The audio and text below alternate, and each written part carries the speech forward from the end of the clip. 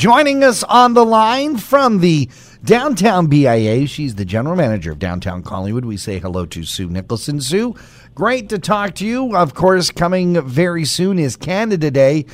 Collingwood always does Canada Day weekend up right, but, we're in the middle of a pandemic still. I know. So, it's a little scaled back.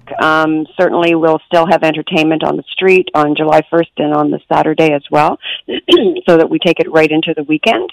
We're working with the Circus Club, so they're going to have some great strolling entertainers, stilt walkers, and hula hoop dancers, and all sorts of fun things for you to see as you travel throughout downtown Collingwood, enjoying all that we have to offer. Now, this is okay to do because we're not gathering hundreds of people; we're gathering tens of people, right? Well, and the thing is, with strolling entertainers, if they see a crowd gathering, they just walk away.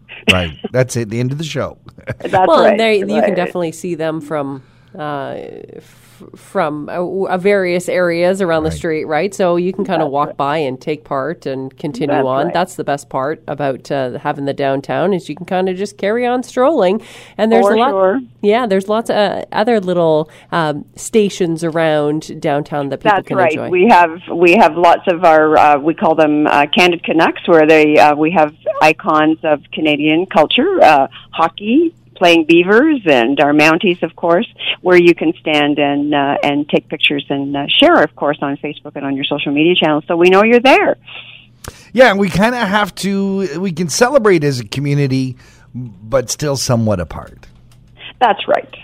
And of course, our local Optimist Club, I don't know whether they've chatted with you, they're encouraging people to decorate their homes with chalk, and there'll be lots of those pictures posted on our social as well as theirs. And of course, the farmers market will have a very Canadian theme that day as well. Lots of red and white. Our Canadian flag banners have been refurbished. We've got new ones this year, so they'll be throughout the gardens in downtown. So it will certainly look like Canada Day. I guess the big downside for me is I'm going to have to make my own pancake breakfast this year. That's right, you do, yes. Well, we certainly hope we're back to that. We're back to that next year. We have a great relationship with the Optimist Club that take on that event, and then of course Loblaws with their big cake. We missed so much of that this year and last year. When are the best times to be downtown over that time period? Well, certainly July 1st, the Thursday. The Canada Day weekend is often not a weekend. Right. So, of course, it starts on Thursday this year. So we'll have lots of entertainers down on Thursday as well as Saturday throughout the day. And, of course, the market will be on Saturday morning as well. So that's a great time for people to come down. So if people want to keep tabs on all the things planned for Canada Day and the weekend, where should they go?